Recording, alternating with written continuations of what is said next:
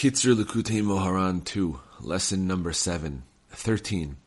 To the degree that each person merits to have his plea of please forgive accepted on Yom Kippur, so does he attain the holiness of Chanukah, which is associated with the Holy Temple.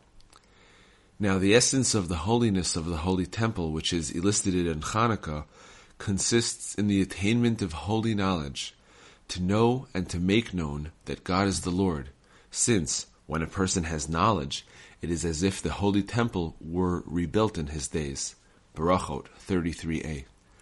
Furthermore, it consists of abandoning one's sins as a result of this knowledge, of inculcating this knowledge into one's children and students for all generations, and of grasping the holy makifim, which are the main delight of the world to come. These makifim are drawn down through the kindling of the holy oil of the Chanukah lights, and by the kindling of this holy oil, a person also receives livelihood and sustenance drawn from the source of desire. Through this livelihood, he can then merit to be imbued with an enormous desire for God while he eats, whereby he will long and yearn for God with a deep and boundless desire. It is readily understood that it is impossible to experience a Chanukah like this except by drawing close to the truly compassionate Rav and leader. Fortunate is he who merits to find him. 14. When a person studies and speaks about a Torah insight innovated by the sage of the generation, the sea of wisdom from which Malchut receives sustenance is thereby awakened and revealed, and Malchut is the source of fear and awe of God. As a result, the fear of God possessed by the sage who innovated the Torah insight is also awakened, and it is this fear that allows his words to be heard and to endure for generations to come.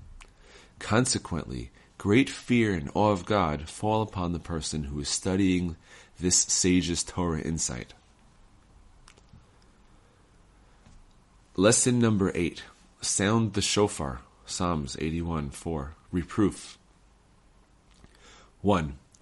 Although giving moral rebuke is a very great thing, and in fact every Jew is obligated to reprove his fellow Jew when he sees that he is not acting correctly, nevertheless, not every person is suited to give reproof. For regarding reproof given by someone who is unsuited to reprove, not only is his reproof ineffective, but he even causes the souls who hear his reproof to stink. Consequently, he weakens their souls and he interrupts the flow of bounty which comes to all of the worlds that are dependent on these souls. For the only person who is really suited to rebuke the Jewish people for their sins is the one who can instill those souls who hear this rebuke with a good fragrance, and the only person who can do this is someone who has attained the voice that waters the Garden of Eden. See Genesis 2:10, from which all fragrances and all fear of God grow. This voice is the song that will be sung in the future. 2. Through the nourishment of the body, which is the craving for unnecessary food and drink, the nourishment of the soul is thereby weakened, and fear and awe of God is thereby marred. Fear of God is identical to the good fragrance, and it is the primary nourishment of the soul.